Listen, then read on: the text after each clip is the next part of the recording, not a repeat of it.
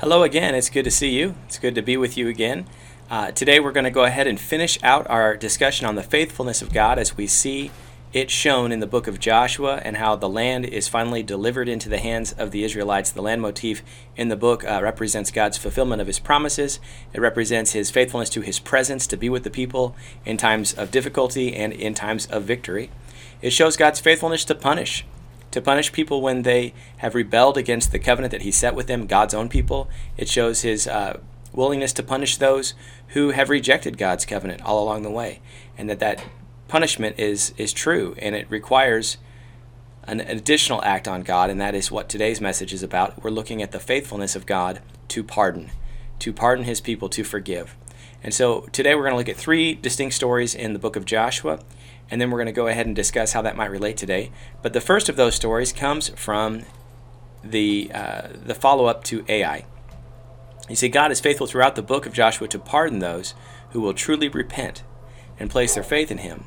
And when Israel had gone from Jericho to Ai, they were unsuccessful in routing the people, and they realized there had been sin in the camp. And so Achan actually ends up punished as a result of the sin in the camp. But they then go out and they have great victory with Ai. And they conquer the people, and after they finish, they move to Mount Ebal.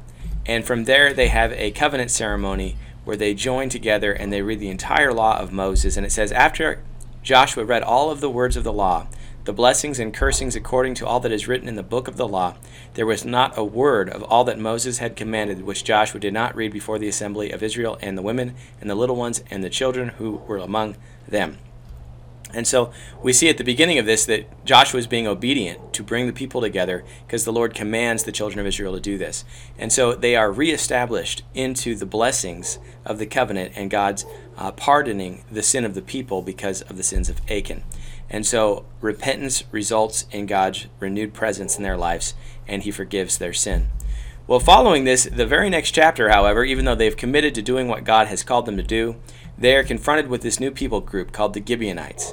And the Gibeonites have decided that they are afraid of Israel. They're actually the next people group in line to be defeated by Israel. And so they dress up, they put a ruse on, they try to deceive the Israelites. They dress up as people who traveled from very far away, come to Joshua and say, we're from a very far away land. Would we make a covenant with you that we'll be your servants and that you will guard and protect us and that we'll be friends? Well, it says that Joshua did not consult the Lord. He makes a covenant with these people, and then shortly thereafter he discovers that these people are in fact the ones that he's supposed to destroy next. And it says that after all of that, Joshua says to them, "Why have you deceived us? We are very far from you when you are very near to us. And now you are cursed, and you shall not be free from being slaves."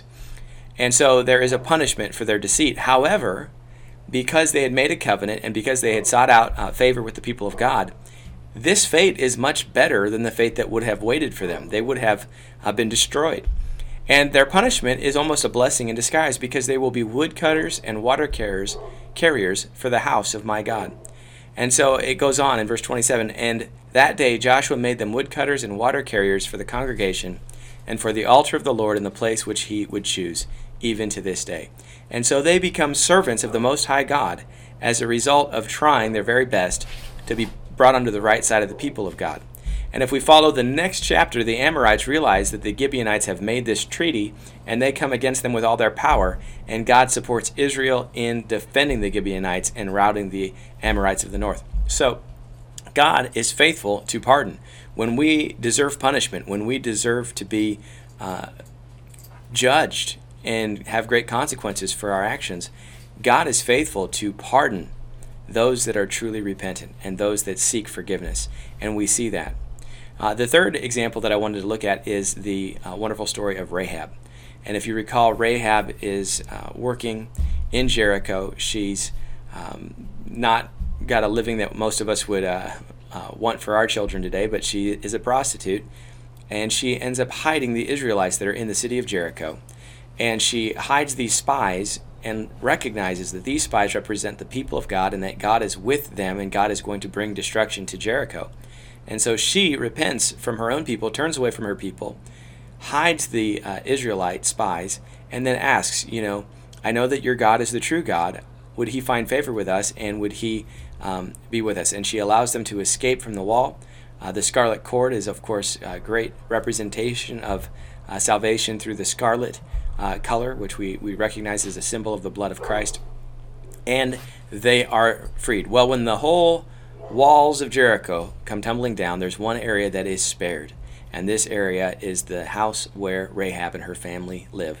And they are spared. And Rahab is brought from certain destruction, death, judgment for being part of this wicked people, the people of Jericho, and made a co-heir of the Israelites. In fact, her genealogy leads to Christ. She is one of Jesus Christ's great grandmas. And so what a wonderful story of redemption and pardoning, and how God will take someone who is truly repentant and truly seeking him and bring salvation to them. So recognizing God's faithfulness and how he is faithful to pardon, we need to look today to say, are we living in repentance, and are we turning our hearts to God? Most people today don't understand repentance. In fact, one of the great humanists of the 20th century, Margarita Lasky, she's quoted as saying, "What I envy most about you Christians is your forgiveness. I have nobody to forgive me." What a sad, sad statement. Because she did have someone who would have forgiven her, and that was Jesus Christ. Are you walking today in the forgiveness of Christ? Are you living in the pardoning power that comes through the sacrifice of Christ? I hope that you will. I hope that you will choose to walk with him today, and that if you've got sin in your life and that you're standing in God's punishment, repent and turn from it so that you can experience the great pardoning power that comes only through Jesus Christ. I hope you're encouraged. I hope you have a wonderful day. Tell other people about Jesus so that they might find what it's like to be pardoned. God bless.